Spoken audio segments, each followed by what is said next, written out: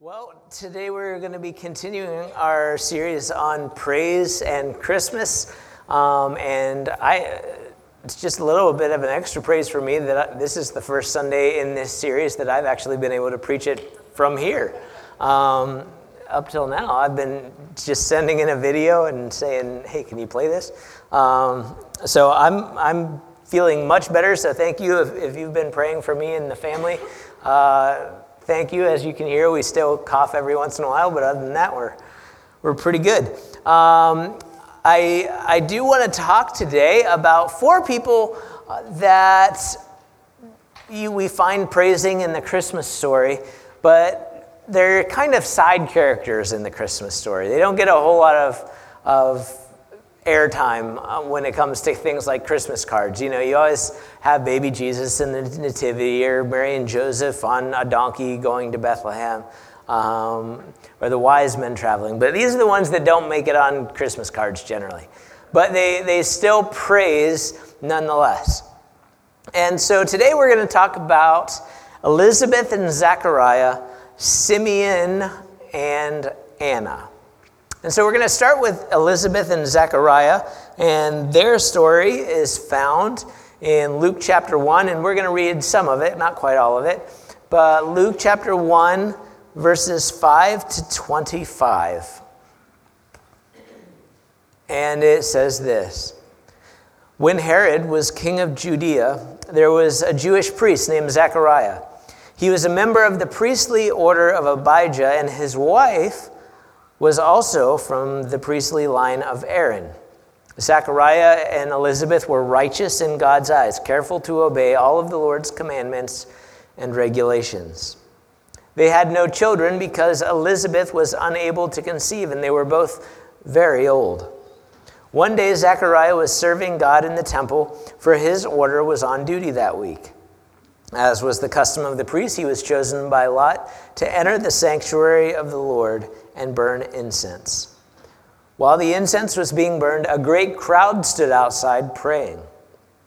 While Zechariah was in the sanctuary, an angel of the Lord appeared to him standing at the right of the incense altar. Zechariah was shaken and overwhelmed with fear when he saw him.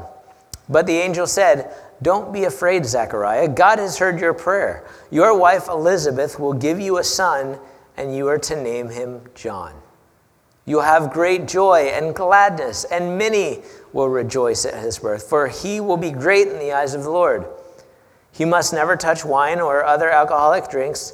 He will be filled with the Holy Spirit even before his birth, and he will turn many Israelites to the Lord their God. He will be a man with the spirit and power of Elijah. He will prepare the people for the coming of the Lord. He will turn the hearts of their fathers to their children, and he will cause those who are rebellious to accept the wisdom of the godly." Zechariah said to the angel, "How can I be sure this will happen? I'm an old man now, and my wife is also well along in years." Then the angel said, "I am Gabriel. I stand in the very presence of God. It was he who sent me to bring you this good news. But now, since you didn't believe what I said, you will be silent and unable to speak until the child is born, for my words will certainly be fulfilled at the proper time." Meanwhile, the people were waiting for Zechariah to come out of the sanctuary, wondering why he was taking so long. When he finally did come out, he couldn't speak to them. Then they realized from his gestures and his silence that he must have seen a vision in the sanctuary. When Zechariah's week of service in the temple was over, he returned home. Soon afterwards, his wife, Elizabeth, became pregnant and went into seclusion for 5 months. "How kind the Lord is," she exclaimed. "He has taken away my disgrace of having no children." And then if you jump down to verse 57, it finishes up Elizabeth and Zechariah's story. When it was time for Elizabeth's baby to be born, she gave birth to a son. And when her neighbors and relatives heard that the Lord had been very merciful to her, everyone rejoiced with her. When the baby was 8 days old, they all came for the circumcision ceremony. They wanted to name him Zechariah after his father. But Elizabeth said, "No, his name is John." "What?" they exclaimed. "There's no one in all your family by that name." So they used gestures to ask the baby's father what he wanted to name him. He motioned for a writing tablet, and to everyone's surprise, he wrote, "His name is John." Instantly, Zechariah could speak again and began praising God. Awe fell upon the whole neighborhood, and the news of what happened spread throughout the Judean hills. Everyone who heard about it reflected on these events and asked, "What will this child turn out to be? For the hand of the Lord is surely upon him in a special way." Then his father, Zechariah, was filled with the Holy Spirit and gave this prophecy. "Praise the Lord, the God of Israel, because he has visited and redeemed his people. He has sent us a mighty Savior from the royal line of his servant David, just as he promised through his holy prophets long ago. Now we will be saved from our enemies and all who hate us. He has been merciful to our ancestors by remembering his sacred covenant, the covenant he swore with an oath to our ancestor Abraham. We have been rescued from our enemies, so we can serve God without fear, in holiness and righteousness for as long as we live. And you, my little son, will be called the prophet of the Most High, because you will prepare a way for the Lord. You will tell his people how to find salvation through forgiveness of their sins. Because of God's tender mercy, the morning light from heaven is about to break upon us, to give light to those who sit in darkness and in shadow of death, and to guide us to the path of peace." Then, if you jump over into Luke chapter 2, you'll find the story of Simeon and Anna. Now, in Luke chapter 2, Jesus has been born. He's 8 days old. They're bringing him to the temple, which is in line with Jewish custom. And that's where this story picks up. This is Luke chapter 2, verses 21 to 38. It says, 8 days later, when the baby was circumcised, he was named Jesus, the name given to him by the angel before he was conceived. Then it was time for the purification offering as required by the law of Moses after the birth of the child. So his parents took him to Jerusalem to present him to the Lord. The law of the Lord says, if a woman's first child is a boy, he must be dedicated to the Lord. So they offered the sacrifice required in the law, either 2 turtle doves or 2 young pigeons, which doesn't have the same lyrical quality. It says, at that time, though, there was a man in Jerusalem named Simeon. He was righteous and devout and was eagerly waiting for the Messiah to come and rescue Israel. The Holy Spirit was upon him and had revealed to him that he would not die until he had seen the Lord's Messiah. That day, the Spirit led him to the temple. So when Mary and Joseph came to present the baby Jesus to the Lord as the law required, Simeon was there. He took the child in his arms and praised God, saying, Sovereign Lord, now let your servant die in peace, as you have promised. I have seen your salvation, which you have prepared for all people. He is a light to reveal God to the nations, and he is the glory of your people Israel. Jesus' parents were amazed at what was being said about him. Then Simeon blessed him, and he said to Mary, the baby's mother, This child is destined to cause many in Israel to fall, but he will be a joy to many others. He has been sent as a sign from God, but many will oppose him. As a result, the deepest thoughts of many hearts will be revealed, and a sword will pierce your own very soul. Anna, a prophet, was also there in the temple. She was the daughter of Phanuel from the tribe of Asher, and she was very old. Her husband died when they had been married only 7 years.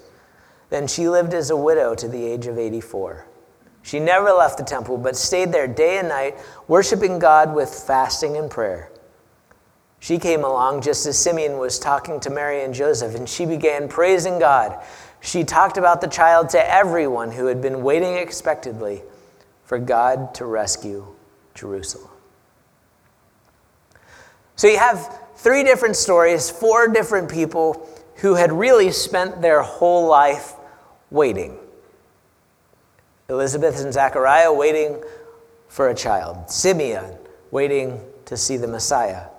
and Anna waiting on God. It says that her husband died when they had been married just 7 years, but in that culture, you got married when you were a teenager, 13, 14, 15, 16.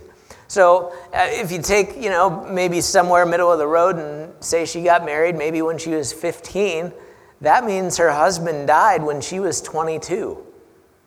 And she was very old. She lived to 84. That means 62 years of being a widow. And for those 62 years, it said she stayed in the temple day and night, fasting and praying. So, all of these people have their own story of pain and their own story of waiting. All of these people who each of their stories say are now old, who have spent their entire lives waiting for God to move. All of these people with their own private pain. Elizabeth and Zechariah, no children, no one to care for them as they got older, as that's how it worked in that culture. No one to carry on the family name, the family line. Having no children in that culture was a disgrace, especially for the women. You have Simeon with his private pain. He was older. He was waiting for something that God had said, but he had been waiting a long time now. And if anything 2020 has taught us is that prolonged waiting can tend to steal your peace a little bit. And the first thing he said when he was able to hold Jesus was, "Finally, Lord, now let me die in peace." Anna, 62 years a widow. And in that culture, if you were a widow, you were alone. No one cared for you unless the church did. That's probably one of the reasons why she spent so much time at the temple, was that's really the only place she could go. And yet, each of these people with their own kind of pain, each of these people who had lived their whole lives waiting, each of these people who had spent their lives wondering if maybe God had forgotten them, each of them suddenly had God reach down into their story and bring them hope. Each of them suddenly had God reach down into their story and bring them peace and bring them joy and remind them that they had not been forgotten. And in fact, not only had they not been forgotten, they had a small role to play in the greatest story ever told, to give them an opportunity to be a part of what he was doing because he loved them so much that he sent his only son. They hadn't been forgotten. Their time just hadn't come yet. But when it came time for Jesus to be born, he reached into their timeline and he changed it all. Their lives were given resolution. And once again, even as a baby, Jesus changes everything. But make no mistake, it wasn't just them that was waiting. It was all of Israel. It was the entire world waiting for Jesus to come and change everything, to bring peace, to bring resolution and redemption and renewal. In Luke 2:25 that we read it in the New Living Translation, and that's good sometimes because it flows nice and it's easy to understand, but it misses something in that translation. If you had maybe read it in a different one, in the ESV, in Luke 2:25, it says, "Now there was a man in Jerusalem whose name was Simeon, and this man was righteous and devout, waiting for the consolation of Israel, and the Holy Spirit was upon him." Now, in the other translation, when you read consolation of Israel, it's translated that he was waiting for the Messiah. And that's true, it's what it means. But in that time, in that culture, one of the ways that they referred to the Messiah was as the consolation of Israel. It comes from the Greek word palikaleio, And it's that Jesus was going to come and be their consolation. He was going to console them in their pain. Because the whole nation of Israel, especially at that time under Roman rule, the entire nation felt forgotten. The whole nation wondered, well, has God forgotten us? Why is he allowing these Romans to rule over us? They were all hurting. They all believed that when the Messiah showed up, that they would be consoled. Like you console a child who fell. And that the Messiah would be their comforter. And so in these three stories, you see that Jesus, even as a baby, does just that. Bringing comfort and consolation to people who are waiting for it. That Jesus, even as a baby, bringing comfort and consolation because now Zechariah and Elizabeth are pregnant because they have to have a son who's going to prepare the way for Jesus. You have Anna, who has been waiting as a widow for so many years, and Simeon, who Jesus comes as a baby and their world is comforted. But here's the interesting thing. What was it that Jesus said about being comforted in the Beatitudes? In Matthew 5:4, he says, "Blessed are those who mourn, for they will be comforted." But here's the interesting thing. That word comforted comes from the same Greek root word, palakalio. That the consolation of Israel was Jesus. And Jesus said, those that mourn, those that are like Simeon and Anna and Zechariah and Elizabeth, those that are mourn will find consolation. Those that mourn will find comfort. When Jesus was in the synagogue in Nazareth and stood up, what scripture did he quote? In Isaiah 61, he says, "The Spirit of the Sovereign Lord is on me." And he says, "He has sent me to bind up the brokenhearted." And the crazy thing is that from the day that Jesus was born, he starts binding up brokenhearted people.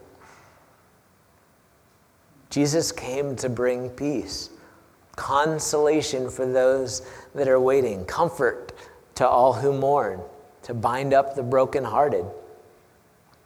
And for Zechariah and Elizabeth and Anna and Simeon, hurting, broken, unfulfilled people, because of Jesus, they found themselves praising at Christmas.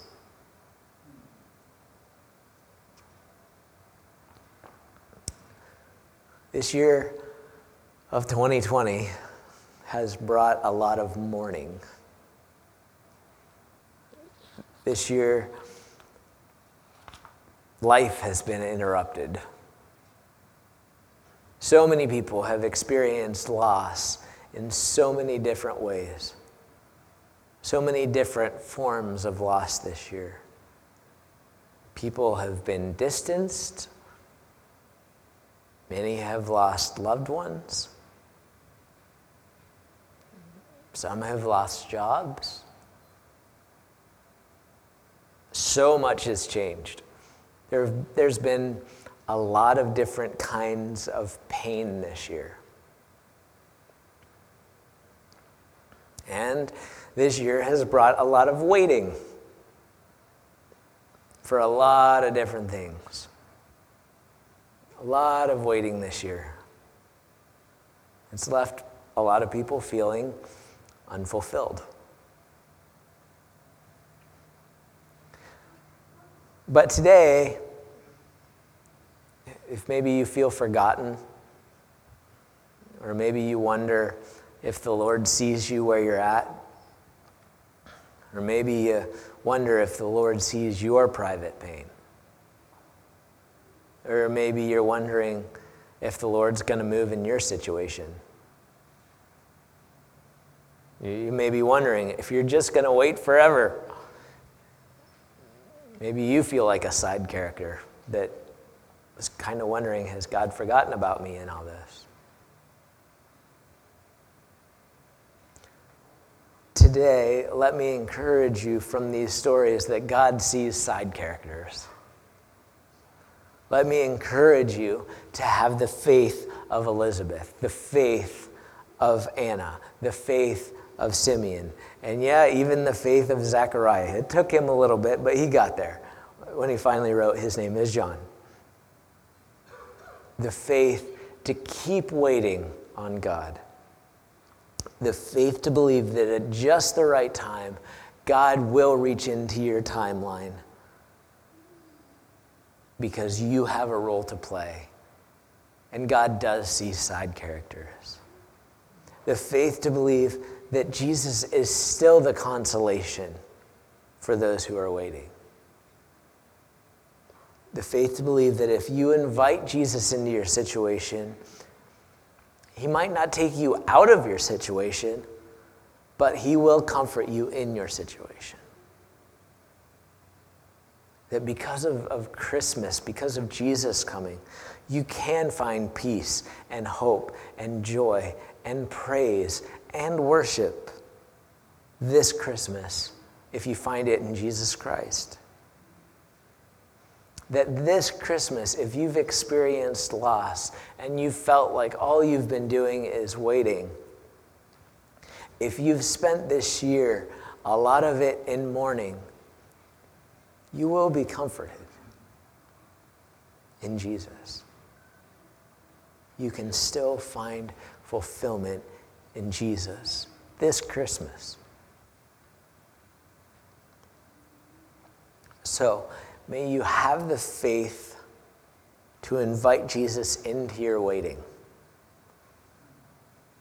to invite Jesus into your pain, to invite Jesus into your worry, and may you be comforted. Earlier this week, I found myself worrying. I find myself worrying more than I should. But earlier this week, I found myself worrying about all the different things I worry about. And the Holy Spirit just quietly spoke to me and said, "You're worrying about all these things, but you haven't invited me into it." And I just had to stop and pray and say, "Lord, all of these different things that are going on in my head, I just invite you into that situation right now. Invite Jesus in to the thing you are waiting for today." You might just find that, like Elizabeth and Zechariah and Simeon and Anna, that you too can find praise this Christmas. Let's pray.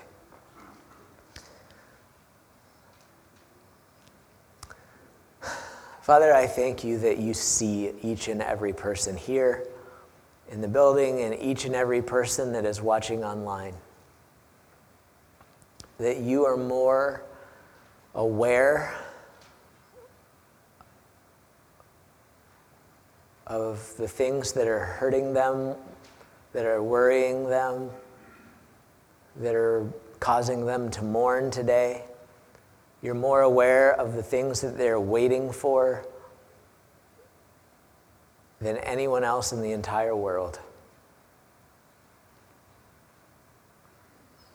And Father, I just pray that each person, no matter what it is that they're waiting for, no matter what it is that they're mourning or what it is they're worrying about, that just in this moment, they would invite you in to that situation, that they would invite you into that circumstance,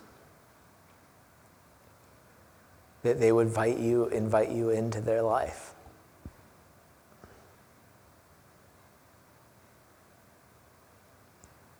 Father, I pray that